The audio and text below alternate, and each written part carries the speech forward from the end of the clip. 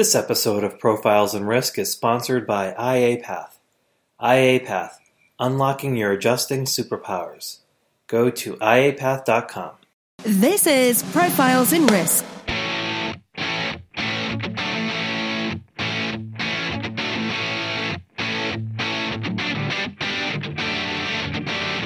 Hosted by Nick Lamparelli.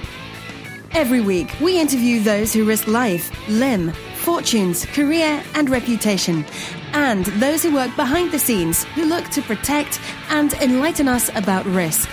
You can find the show notes and other insurance-related content at insnerds.com. That's insnerds.com. Now, on to the show.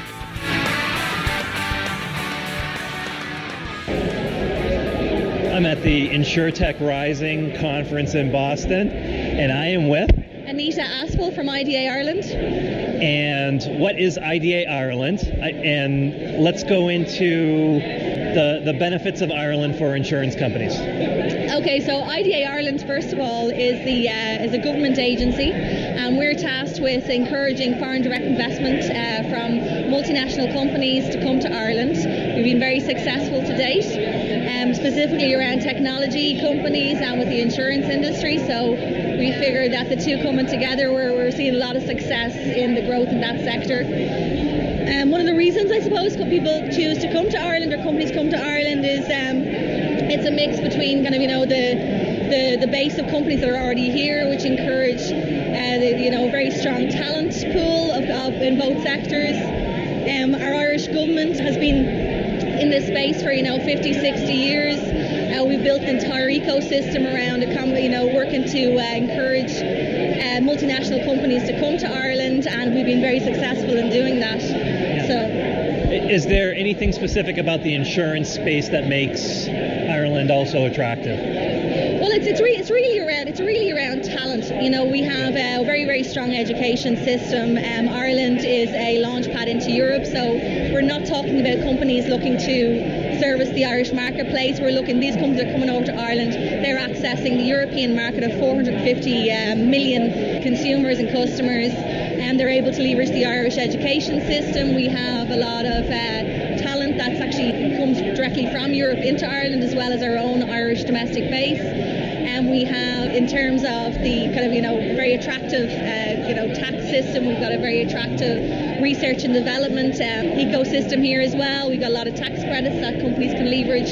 So yeah, all in all, I think it's a very interesting package for companies to look at. So, any chance of Ireland leaving the European Union? Not a chance at all. In fact, Ireland, in terms of, they were doing an EU study, and Ireland came out as the very, very top in terms of sentiment toward EU. The Irish people are very happy to be part of the EU, and we've seen the benefit of a small open economy like Ireland has really just had very, very positive benefits from being part of the EU, and we don't plan to change that. And how long's the flight from Dublin to Boston?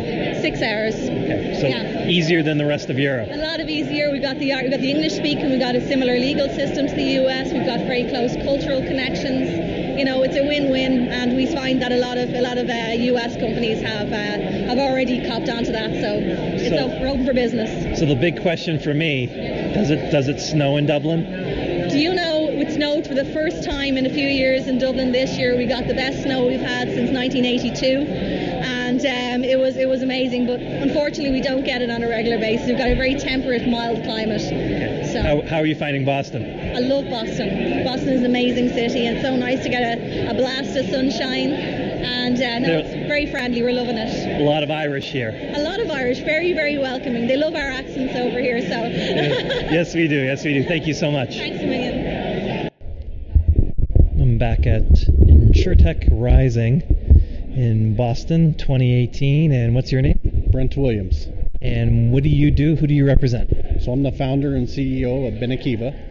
We're a life insurance platform to process claims, deal with unclaimed property law and compliance, and certify, update, notify beneficiaries. We took that 258-year-old claims process and digitized it. So I'm trying to think of the claims process, and in life insurance, in my mind, it seems pretty straightforward. Something really bad happens, and you just got to show them a piece of paper. Talk about a little bit about like what some of the choke points are that you try to solve. Well, it's interesting. I was an advisor at a large life insurance company for 12 years, one of their top producers, and the claims process is always just a tough process to go through, especially if you're doing that by yourself. It's a tough process to go through even if you do it with an advisor, but it's an extremely tough process if you're doing it by yourself. So one of the things that I decided to do was solve that problem and make it a much more easier, streamlined process. So for example, let's say you file a claim at life insurance company A today. You call in and say, I have to file a claim. They're going to direct you to their website where you download a non-fillable PDF, right? And you handwrite in the... I know where you're going with this. Right? And then you either mail it or scan and email it in. 7 to 10 days later, you get a 10 to 12 page death packet in the mail that it looks like you need an attorney to fill out. Right? So what we did was we took that entire process and digitized it and send the beneficiary all pre-filled forms. So they don't have to worry about trying to fill this out or trying to fill that out correctly. It's a very easy process.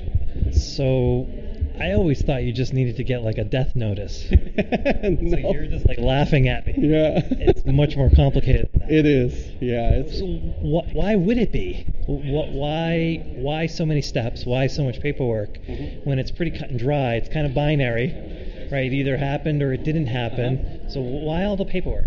Well, I mean, life insurance companies want to pay claims, the good ones anyway. They want to pay claims. The problem is their claims process isn't a revenue generation process. So that process, it's been that way for 258 years, and it stayed that way because it works. I mean, it's an old process. We know we need to fix it, but it's a back burner item. We'll get to it when we get to it. Yep. And what we're saying is you could take that claims process and create a revenue driver out of that. So that's where our Benny Certify comes in. We take that claims process, and if your company has advisors or licensed representatives, we loop them into the claims process now. So now that advisor now has a chance to replace a deceased client with a new client, retain any assets instead of them going to the bank, right? And potentially sell products and services to the beneficiary that they probably need. So advising them what to do with the proceeds. Correct. Yep. Okay. Wow, I didn't know it was that complicated.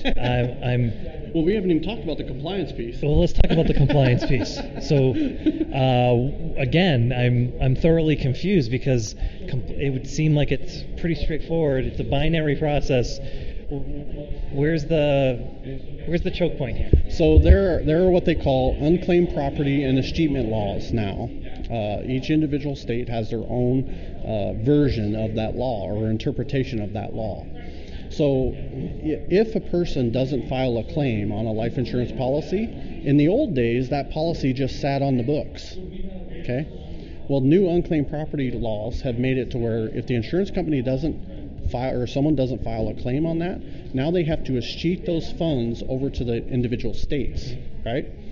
So from an insurance company perspective, it used to be we didn't necessarily, I mean, it's not that we don't care that somebody doesn't file a claim, but it isn't on our radar. If someone files a claim, we'll pay the claim. That's what we're contracted to do, right? But if they don't, well, then it just sat on our books. Well, then unclaimed property laws came in and said, no, you can't let this sit on your books. If someone doesn't file a claim and you don't process a claim on this policy within a certain amount of time frame, you have to cheat that money over to the states now, right? So now there's a whole unclaimed property law and escheatment process that every life insurance company has to deal with. Oh, and by the way, there's 52 different versions of it. Yeah, shocker. So we built that into our platform to where they can comply with unclaimed property and escheatment laws through one platform. So now they can process claims, they can create their claim system and make it be a revenue generation portion of the business as opposed to just an expense. We can reduce the expenses on the claims by 25 to 30% pretty easily. And we also help them comply with unclaimed property laws. We notify and update beneficiaries. So life insurance companies, this is amazing. You would not believe how many life insurance companies pay ex-spouses, right? Because the contract says we pay this beneficiary. But what happened is that person got divorced. The policyholder never updated the beneficiary. So when a claim comes in, guess who gets the money? The ex-spouse of 15 years, right? Now, from a user experience perspective, who do you think the new spouse is mad at? The life insurance company. Exactly. Even though it's not the life insurance company's problem. It wasn't the life insurance company's fault that the beneficiary isn't updated, right? So we take that step, and there's over $14 billion of unclaimed life insurance policy right now in the United States, right? That's policies that are sitting out there waiting to be claimed. Why did those policies not get claimed? I would guess someone died and they didn't have family, so they didn't even know the life insurance policy existed. Here's a personal story. So one of our co-founders, Jason, he was literally at his father's funeral shaking hands, and a gentleman walks up to him and says, "Hey Jason, by the way, sorry for your loss, but if you need help with the paperwork, let me know." And Jason says, "What paperwork?" He said, "Well, your father had a life insurance policy through the state of Alabama. Had that 10-second conversation not occurred, that policy would have never been claimed, ever." So that's why we have Benny Notify. Well, this was karma, because now I remembered that my niece told me that my name popped up on one of those state lists. Yeah. I have a couple of small bank accounts for, $10 or $15. Mm-hmm. So it was karma that we met. Thank you so much. Thank you. Okay. Back at InsurTech Rising in Boston, and what is your name? I'm Shruti Rao. And who are you with? I'm the CEO and co-founder of Adapt Ready. It's an early stage InsurTech startup. What problem does Adapt Ready? Yeah. Adapt Ready, what problem do you solve? So if you look at what's happening in the InsurTech space, there's been, especially 2017, has been a year of major disasters, particularly in America. But what's interesting when you look at that is the insured losses, although was $270 billion, the uninsured losses were like more than $600 billion, meaning the gap between insured and uninsured is $340 billion. But if you look at what's happening from the insurer side, they're fighting for the same clients and the same margins. And this $340 billion in gap is a missed opportunity for anyone in the business of managing risks. It's an underserved market. Exactly. No competition. Exactly. Talking right up my alley. It's a huge focus of mine as well. So for Adapt Ready, is there anything in particular in that protection gap that you're specifically focusing on? Yeah, so the reason insurers are not able to tap into this is lack of high quality and relevant data. And that's what we bring to the table. So we have built a risk intelligence platform that can harness and optimize external data like it has never done before. So we are focused mainly on the commercial lines and addressing some of the large corporate business insurance angle, but we also have products for SME. So we bridge the gap between the gap in terms of the lack of data from the customer angle. And what we bring to the table is like this jigsaw puzzle fit that gives insurer a much more complete picture for what they have and what we can bring. And then we identify which are the risk exposures and also give a risk score. So it's supplying data. Supplying data? Yeah. So curating it, supplying it to the insurance industry, but then also assisting them, guiding them in terms of in terms of risk appetite or what they may or may not want to underwrite. Absolutely, yeah. So it has many different. It brings value proposition to many different aspects. One of the key, of course, underwriting, helping with pricing, premiums, right? But one of the key ways it's been used today by insurers is it's been used as a strategic sales tool. So far insurers have been more reactive, that they get the business, they look at and they analyze the risk. So this platform can help them be proactive and win new business. Geography? We are a global product. Okay. So if someone wanted to perhaps tackle Thai flood, you would know how to get that data? You have to be a bit more specific in terms of Thai flood. What we can do is imagine a large corporate, right? We can gather quite a lot of, let's say an insurer wants to insure, say, like a pharma company. So we are able to gather quite a lot of information about the pharma company and look at how the supply chain is and so on, and how the risks are spread out. We give them a lot more information. So when insurers couple their information or their data with us, they can see which parts are insured and which are the remaining parts. So they can use this and sell this, go to the pharma company and say, okay, this is how your risk exposure looks like. These are the areas that you can take a cover for. So these are the insurance products we have, and either renew or upsell. And so How old is Adapt Ready? we are early stage, 2+ years, but we have been focused on the insurance since early 2017, and we have had some really good early successes. That is, we won 2 awards. One was the Risk Modeling Technology of the Year award by Insurance Times against RMS and AIR Worldwide, as well as Excellence in Technology Service Provider Award, and one recent last month for the Best Customer Service Product for Business. Fantastic. You know that a 2-year-old insurtech company is now considered seasoned? Oh, really? Yes. Okay, now. It's not early stage anymore. Okay, we are a seasoned insurtech company. There you go. You've graduated. Thank you so much. Thank you. And we'll get right back to this podcast right after a short message from our sponsor. I'm here with Chris Stanley, founder of IAPath. So, Chris, what is IAPath and why did you start it? Well, Nick, I started IAPath because a friend of mine wanted to get into the industry and couldn't find anything online about how to become an independent auto damage appraiser. And I just thought that was crazy and kind of unacceptable. So I decided I wanted to make it easier to be and become an independent appraiser and adjuster by providing people with information, inspiration, and eventually certification. From the beginning, it was important to me that I'd be a real human being that people could connect to. Yet, I dreamed it would become an organization that was big enough to make a difference. So what is IAPath? We're here to give people a clear-cut path to becoming an IA. Thus the name IAPath. IAPath, unlocking your adjusting superpowers. Go to iapath.com.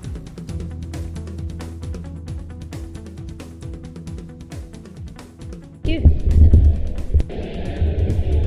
Back at the, I get all of these conferences. Yeah, InsurTech Rising. There's too many InsurTech conferences.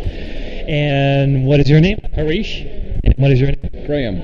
And you are with DataCubes. Could you tell me what is DataCubes? So we are a roughly 2.5-year-old startup, and So seasoned.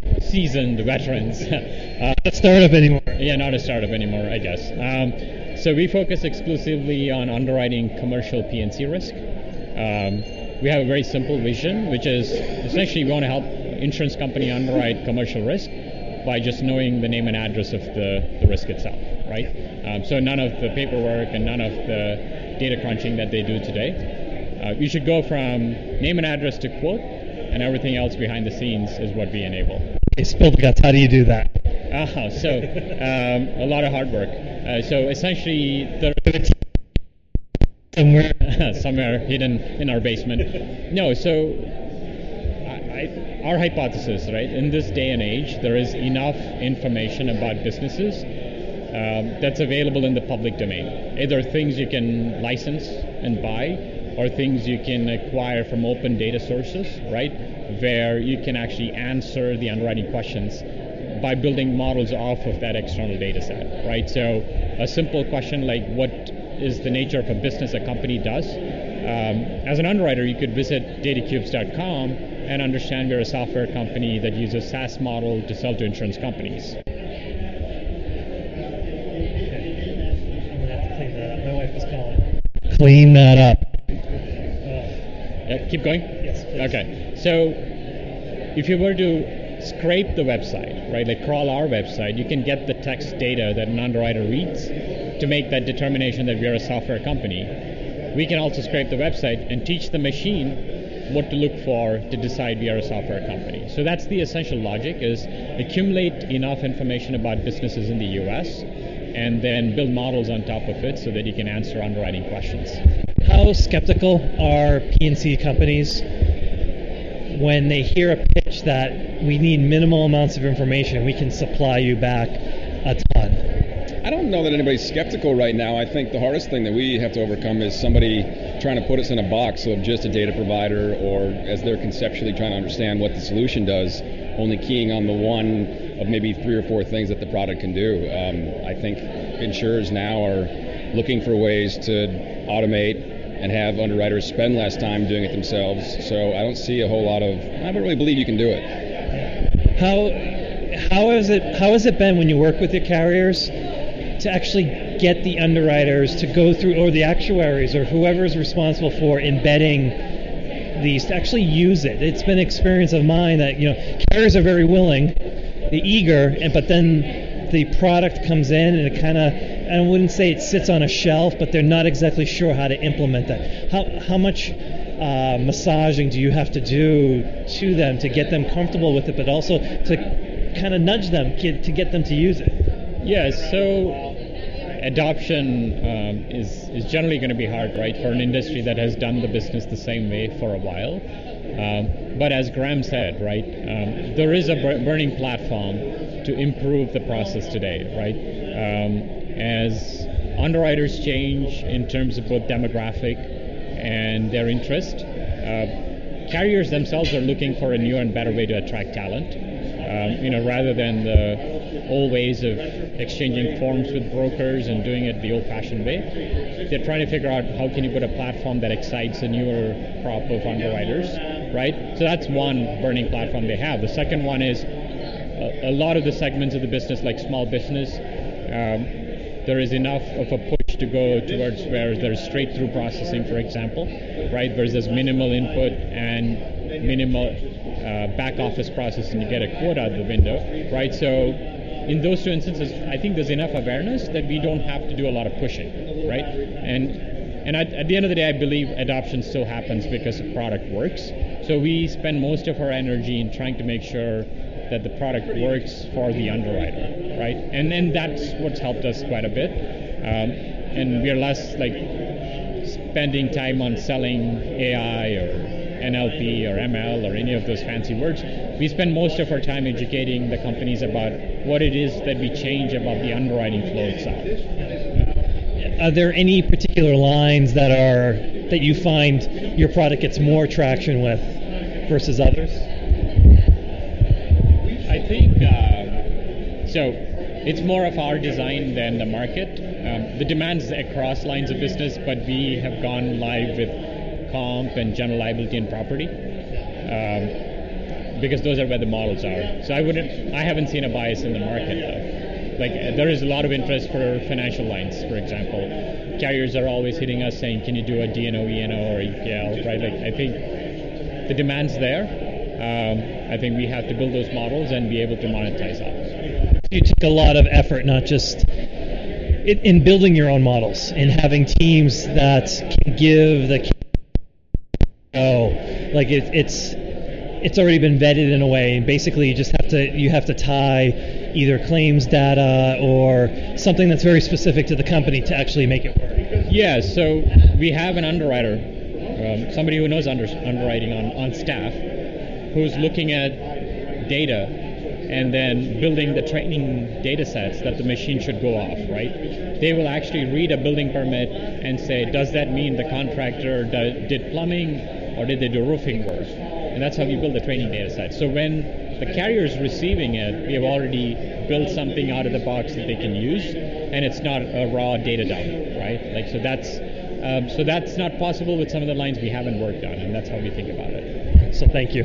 No worries. Thank you. Back at InsurTech Rising in Boston. What's your name?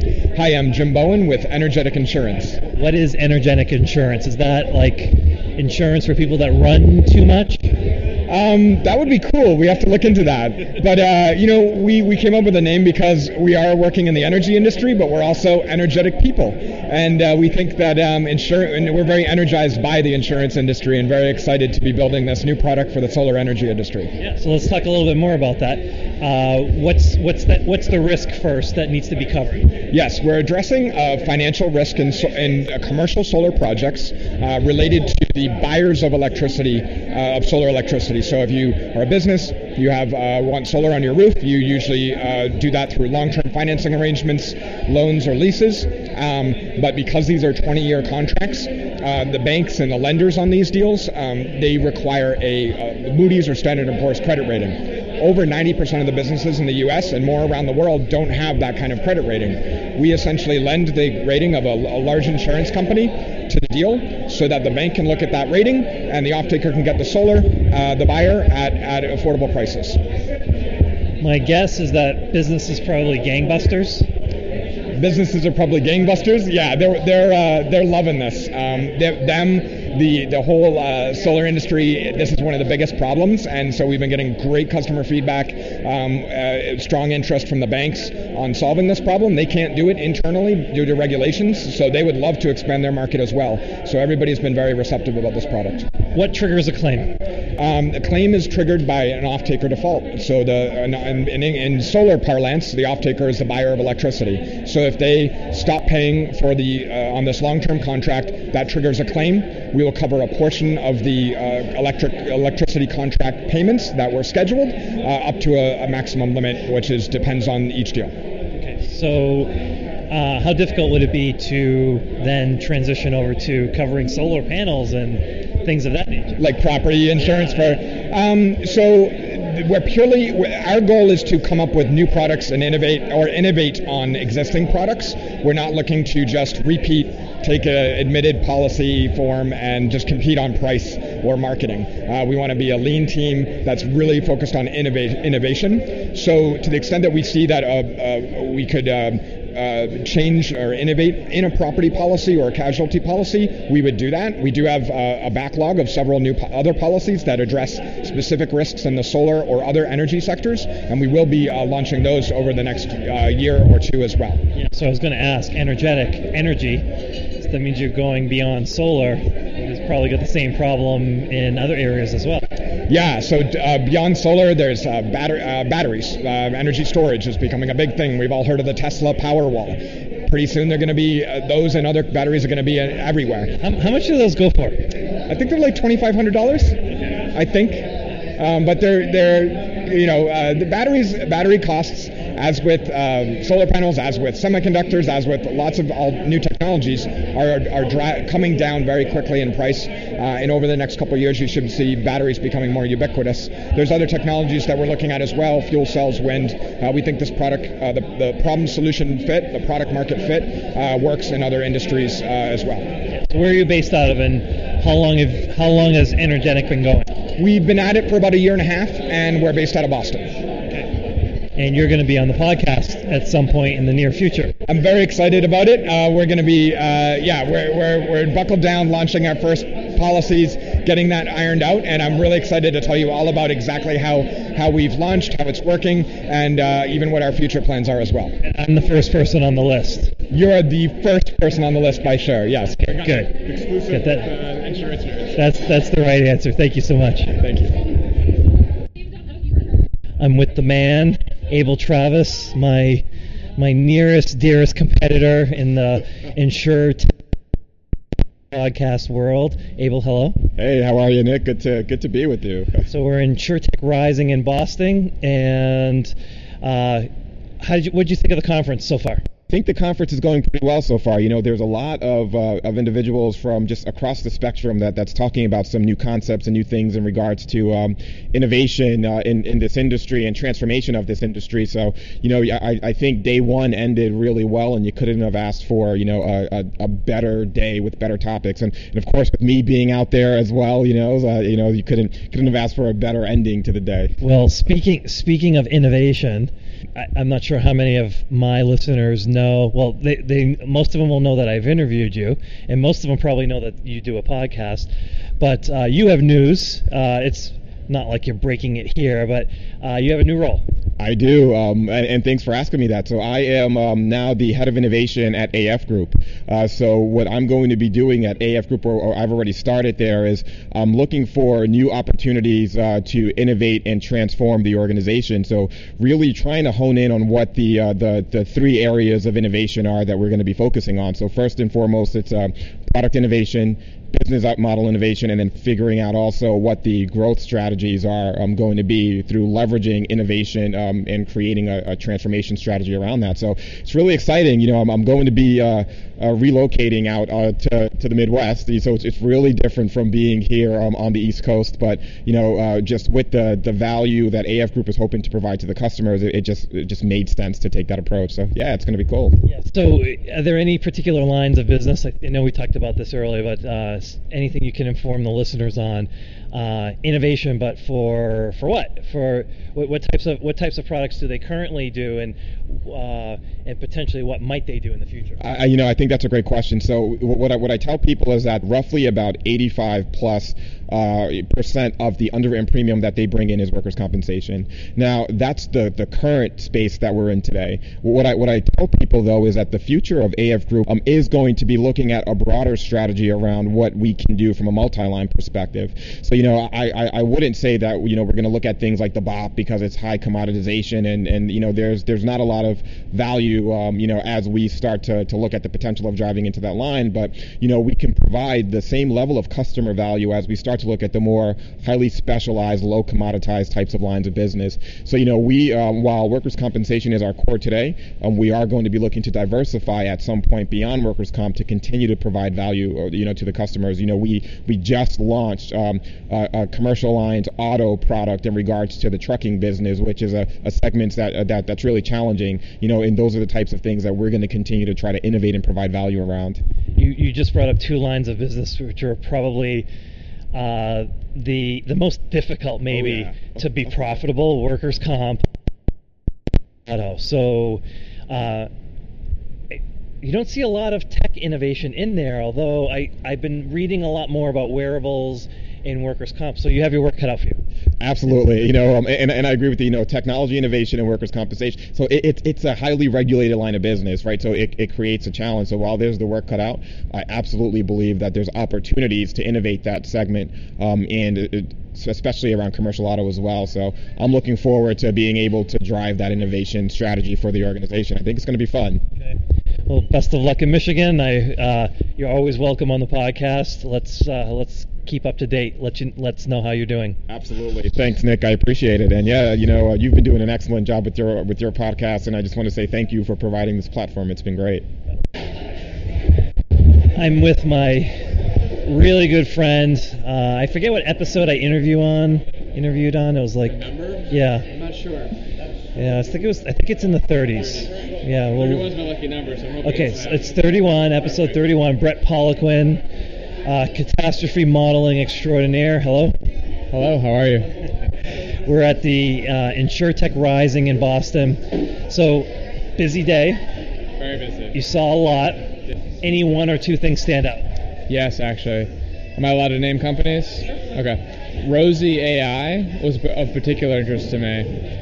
Their technology in terms of natural language processing and being able to just simply ask like simple, structured questions that you would ask a friend and getting like legitimate responses from their clients or the people they represent.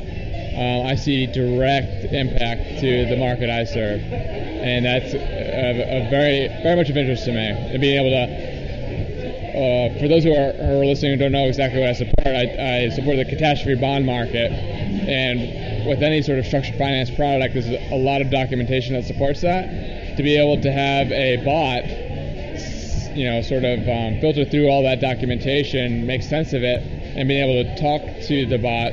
Well, there are a lot of like common questions, right, that probably the bot can just handle. Oh yeah, how many bonds do I invest in that cover named storms or hurricanes that are actually based on the determination of the National Hurricane Center versus PCS or another reporting agency? Questions like that. Yeah, that's cool. Any other companies? Let's think. Or any other panels or presentations that you saw that you found interesting? I heard the Underwriters Toolkit was one of the better ones. Oh yeah, of course. Yeah.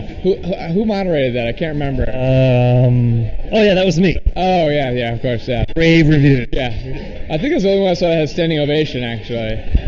Yes, it did. Standing ovation. It was embarrassing, but I don't think anyone really judged me negatively for it. There was a couple panels back to back that I liked that were they're about the word innovation, which I always kind of cringe a little bit when I hear it, honestly, because it feels very buzzwordy.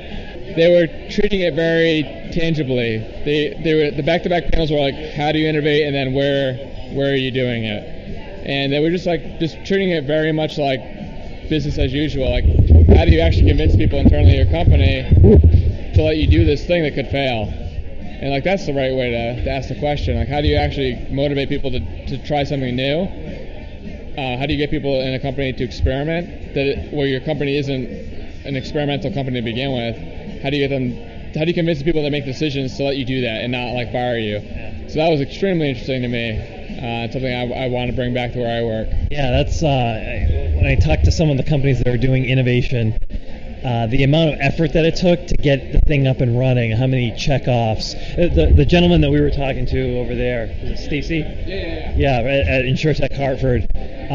When he was on, and I liked the conversation that you guys were having when they asked him, if someone wanted to innovate, how do you do it? And he's just like, you just do it. Just someone make a decision, just start doing it. Exactly. And so then the question is okay, how do we create the sandbox so that they can do it without being squashed by the rest of the company? So yeah, innovation, the word innovation makes me cringe as well.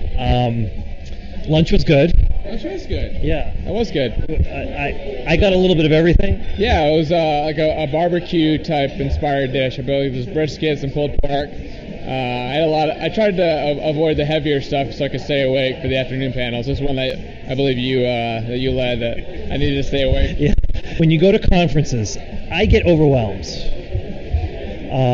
Especially when there are panels that are overlapping. So when you go to a conference, how do you manage how you're going to attack it? That's an excellent question, because I actually take it pretty seriously. I do, yeah. So I download the agenda, I figure out who's speaking, I run it through my boss to see if he agrees with my approach. So basically, you get some value from the conference presentations, right? But a lot of the value is really coming from the networking opportunities and the one-on-one conversations. And how do you identify those people?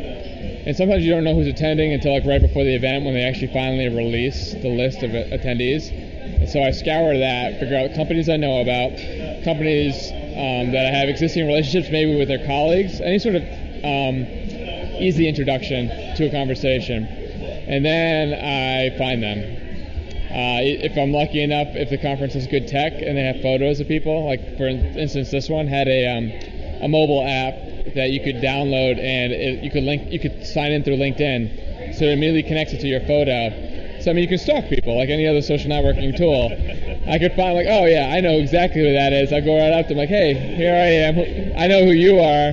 So the funniest is because they kind of know who you are. You'll be talking to someone, and then all of a sudden you see someone peeking around the corner to get a glimpse of your face or your badge to see if it's really you. Yeah, they're sizing you up from mid-belly, yes. Your badges to your face. Yeah. One of the frustrating parts of conferences like this is I don't know if you noticed, the badge hung down to your back. As people are walking around, what you see is eye contact, belly. Yep. Eye contact, belly. And when they walk away, you know that you're not the person for them. You're oh, okay. I'm not important enough. They don't want to talk to me. So conferences. What's next for you? Next one for me. Oh, that's a good question. So there's a Spring Jam coming up in Boston, InsurTech. It's run by Ask Kodiak. So I'll be attending that one. I've already signed up. So what's funny for the listeners now, because nobody's here, but we're at an Ask Kodiak event, and there's nobody. We're the last ones here. Yeah, Alan walked up. He's like, "Hey guys, I'm gonna split," and he left, and it kind of left us okay, what do we do now? Okay, so the InsurTech Jam. Yeah, I've attended their events in the past. They're very they grow. They're just not overly formal. It's loose. It's clean. It's simple. It's after work, so you don't have to lose a day of work. Yeah, and everyone's there for the right reasons. You're there so you get to know people. It's not overly sponsored yet, and which I like. It's kind of you're finding out about a band or an artist before anyone else knows about it. You feel more emotionally connected to it and less responsible to attend because someone else told you to go. It's more like I want to go on behalf of myself. Okay, 1992. I think it was Whitlock Hall, University of Massachusetts at Lowell. Seriously. And I remember just Pearl Jam, I've heard them on the radio. This was right before they absolutely exploded. So I like that as well. That's a really good analogy. That's incredible, actually. Yeah, Pearl Jam's, I've yet to see them, and I have no excuse. I have to. Shame on you. Thank you. I want that on record. I was with Brett Poliquin. Thanks a lot. Thank you very much.